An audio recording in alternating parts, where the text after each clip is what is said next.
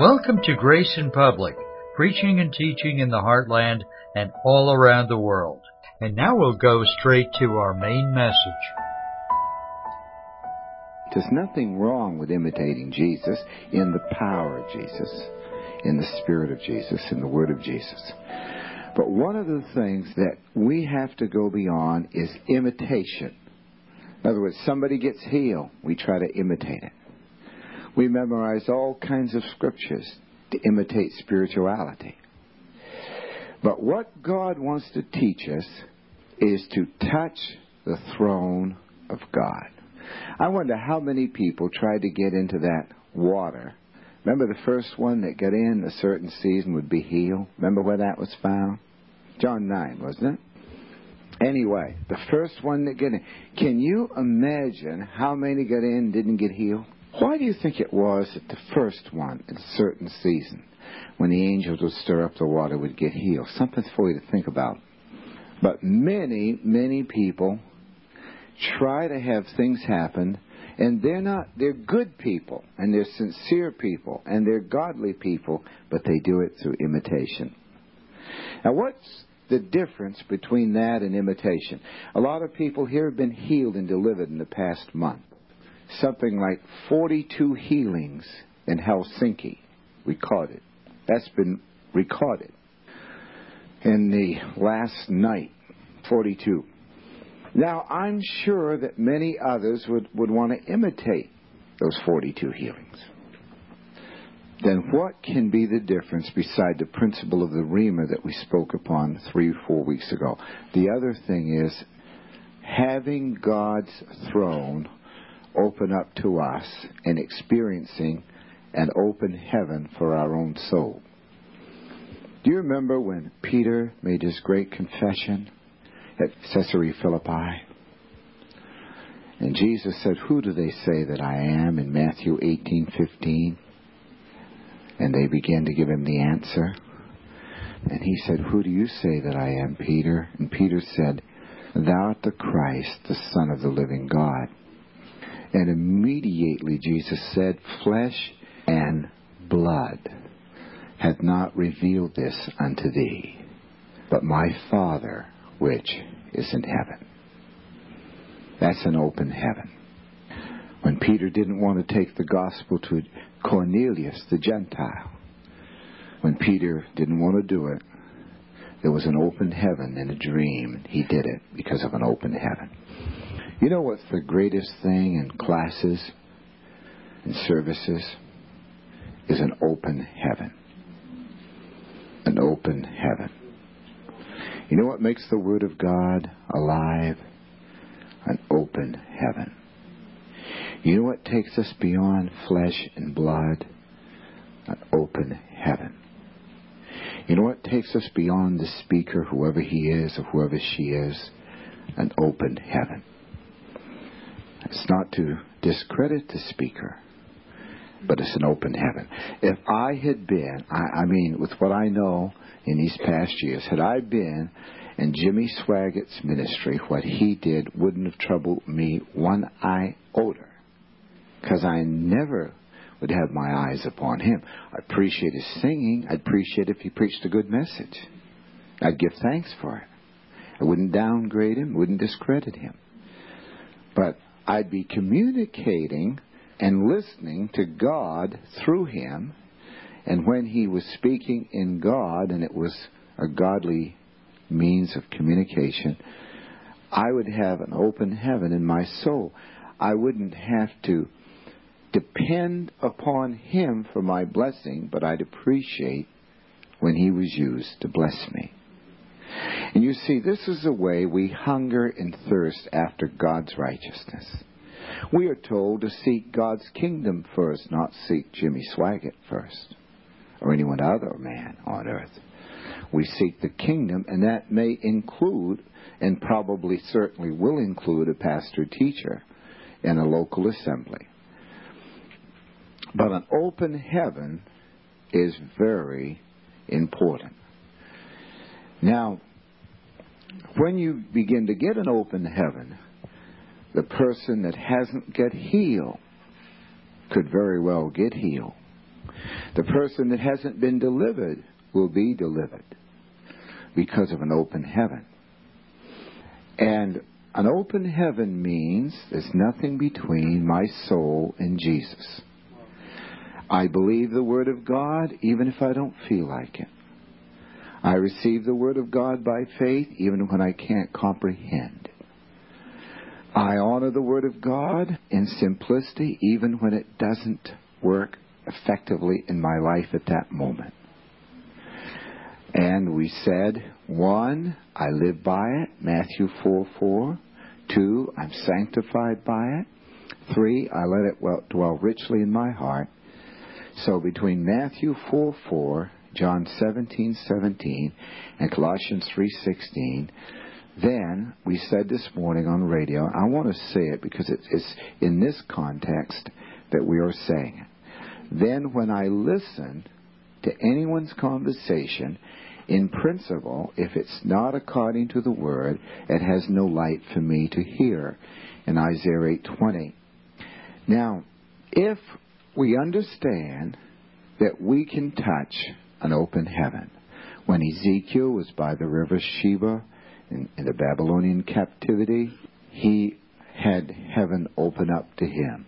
When Isaiah, after many years of preaching, when King Uzziah died, 52 years being king, the heaven opened and God saw, Isaiah saw God high and lifted up on a throne in the person of Jesus Christ.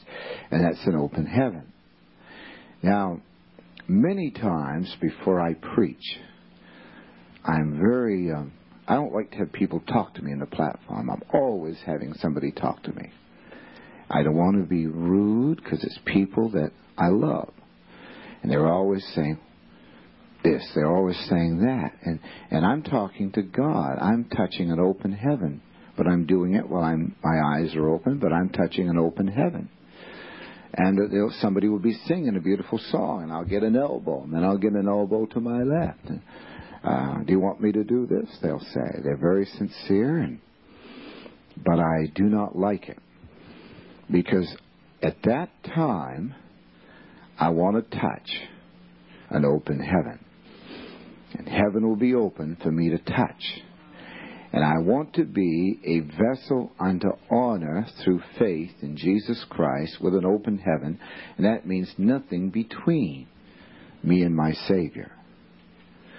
Now, in order to have this done effectively, I must go beyond academic limitations. Now, what do I mean by that?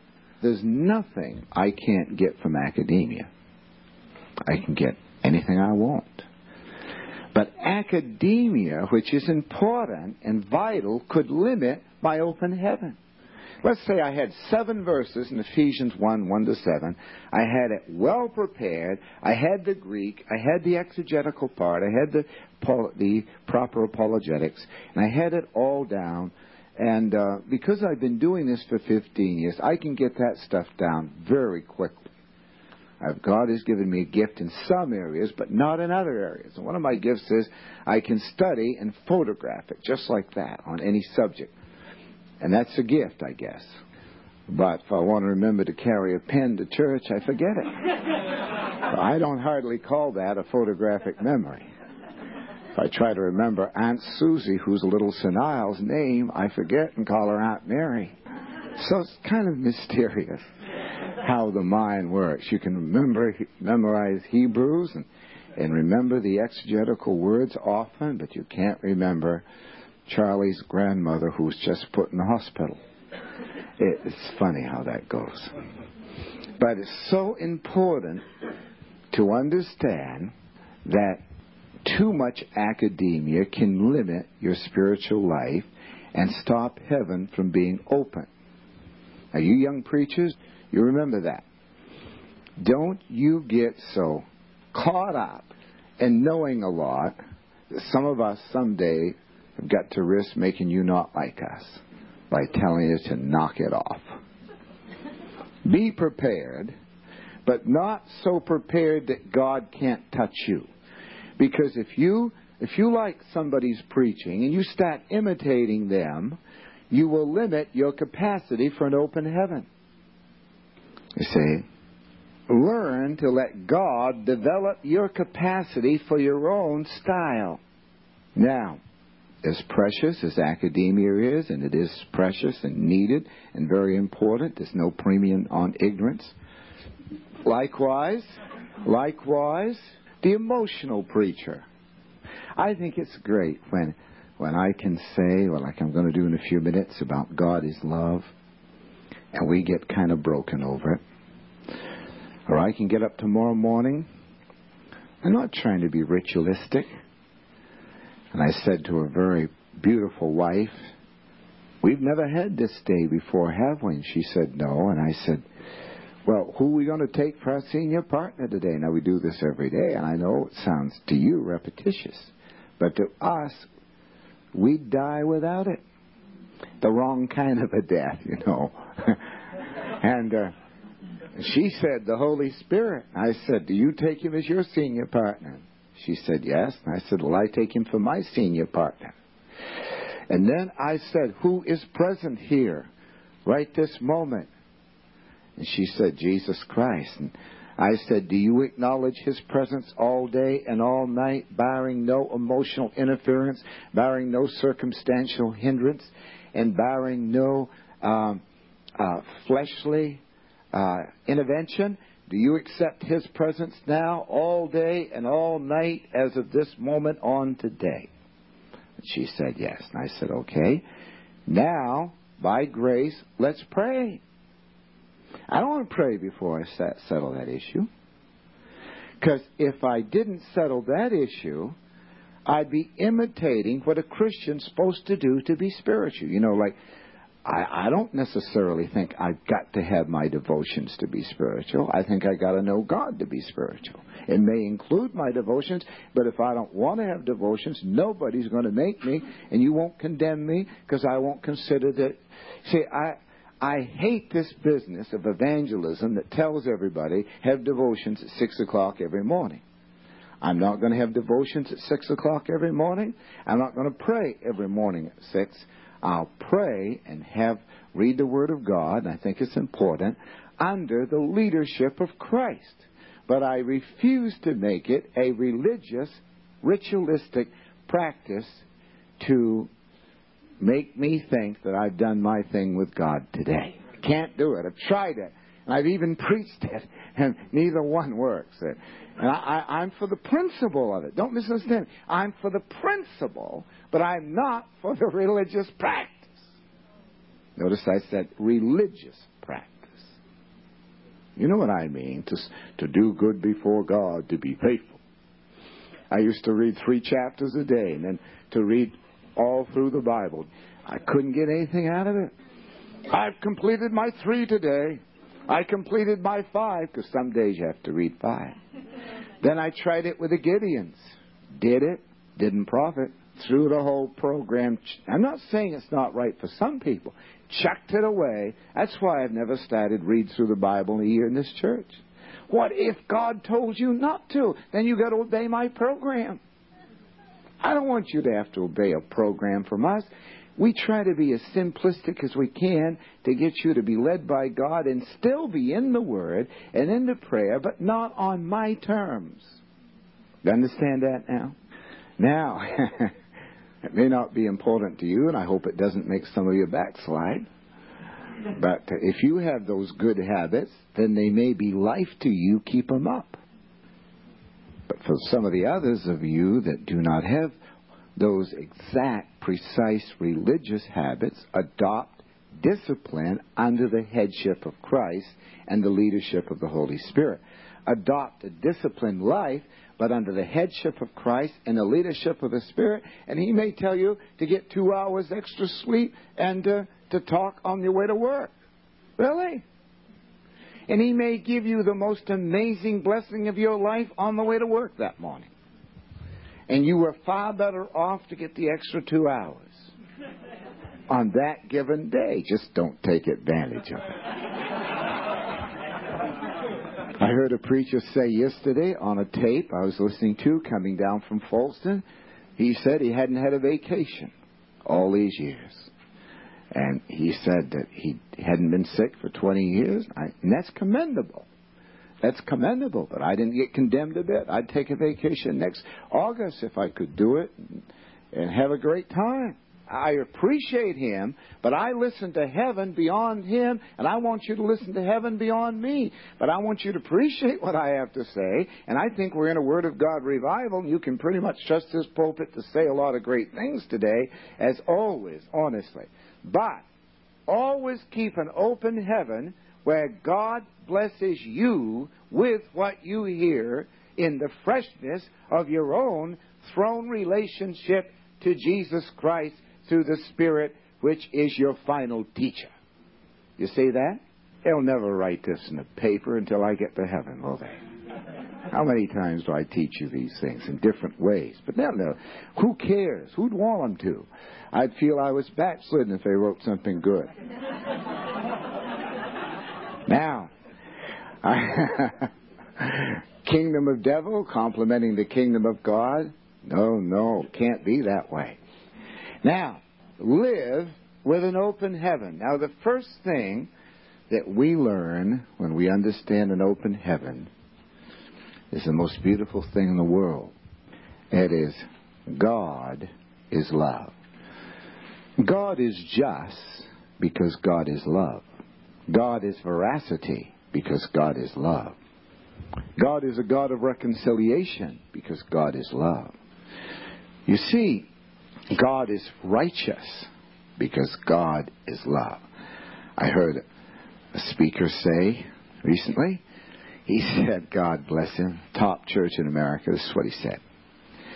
He said that you can't love unless you have an object. Everybody clap. And that's what he said. He said, you can't love unless you have an object. He laughed and he said, have you ever tried to love without an object? Now, we know better than that. God was love before he ever created the angels. Of course you love without an object. If you don't, the object will regulate your love. That's the problem with Christians. They love because of the object. No, when you understand that God is love, you have love without an object. Now, if I have God's love without any objects to love, I am in good condition. Do you realize that when these three little words, now, the Grecians said that God is beautiful. The Romans said that God is strength. The Jews said that God is law. But the Apostle John says that God is love. God is beautiful because he's love, and God is strong because he's love, and God is law because he's love. But three little words, God is love. And that famous preacher said that God couldn't love if he didn't have an object.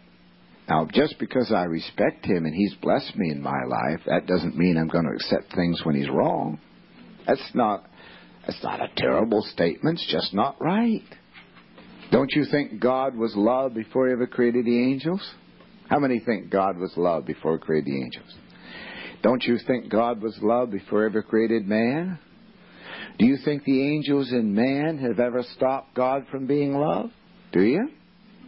Do you think your sins have ever stopped the nature of love? No, they just gave God an opportunity to reveal it, to make it personal. You see, failure and sin and need gives God a right to reveal what love is all about. His love. And that's extremely important. D.L. Moody had this little gas jet over his little pulpit. He had three little words, God is love. An alcoholic came and listened to his message and got gloriously saved. And Dr. Moody said when he met him, he said, you were broken all night when I was preaching. What did I say to do it? He said, I haven't heard a word you said.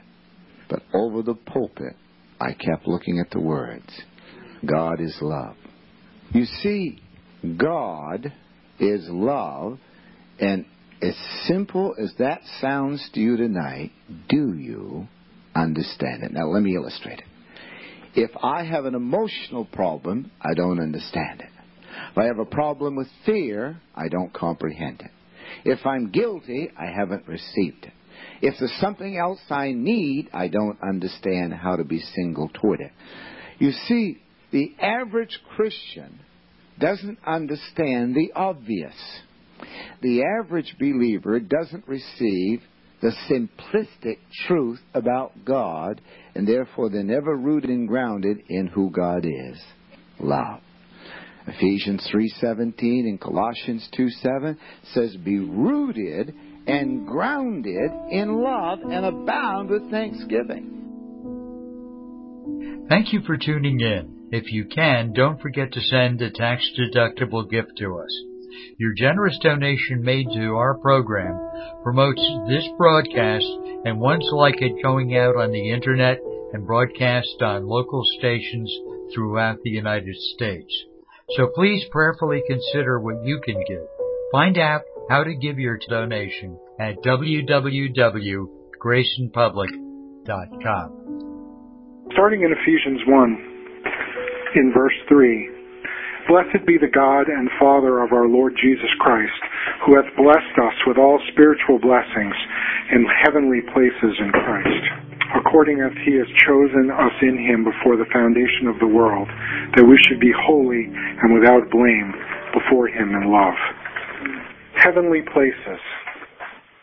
This phrase is used 4 times in the book of Ephesians, and actually the Greek word is used 5 times there. It's a unique word. Above the sky, or above the air, or above all that's exalted. So these heavenly places we're talking about, heavenly places. Really, we can only find out about heavenly places, about what's above the sky, if that which comes from there reveals that to us, right? Otherwise, we wouldn't know. We'd have no way of knowing. So it's even, you could say that this is a good word, you could say it's above the stars. It's heaven. It's the third heaven. Above all that you see around you. So God has blessed us with all spiritual blessings in these heavenly places.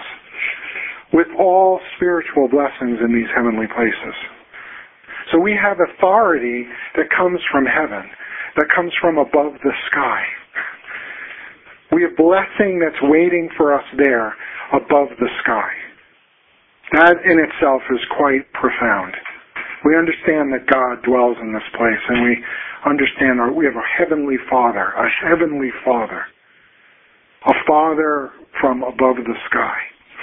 This is our Father. Now we skip to the second place in Ephesians where it talks about heavenly places. Ephesians 1:20 and 21.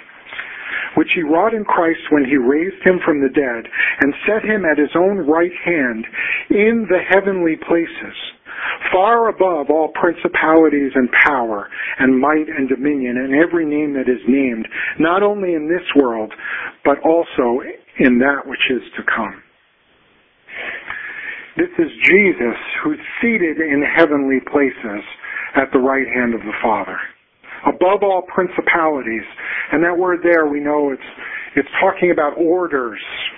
It's talking about it's talking about classes. It's talking about rankings, orders. There's social orders. There's social rankings. There's political orders that we see that work in the world.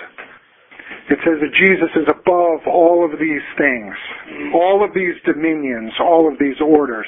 But there's also rankings and orders in the heavenlies. And this is what God would reveal to us in a real way. He wants us to know the order and rankings and dominions in the heavenlies. So we have an understanding of how things work, because that's very important in any practical endeavor. So here it's fully establishing Jesus is in charge. He's been given a name above every name. He's been given a title above every title. The word of the Lord, when Jesus opens his mouth and says something, all previous decree made by any other lower title than his title is overridden by the Word of God, by the Word of the Lord. Do we understand that? Or are we clear about that? Commitments that we've made in life before. That means all unrighteous deeds done by us have been declared by the King now to no longer have credence because they're covered under the blood. Because Jesus has the authority to do that. That's in his order. Ephesians 2:6. And he has raised us up together and made us to sit in heavenly places in Christ Jesus. We are seated in heaven. He has made us. He's made us to sit in heavenly places with Christ Jesus at the right hand of the Father. Because he has the authority to do that. We are seated with him there in that place. Ephesians 3, verses 10 and 11. To the intent that now unto the principalities and powers in heavenly places might be known by the church the manifold wisdom of God, according to the eternal purpose which he has purposed in Christ Jesus our Lord.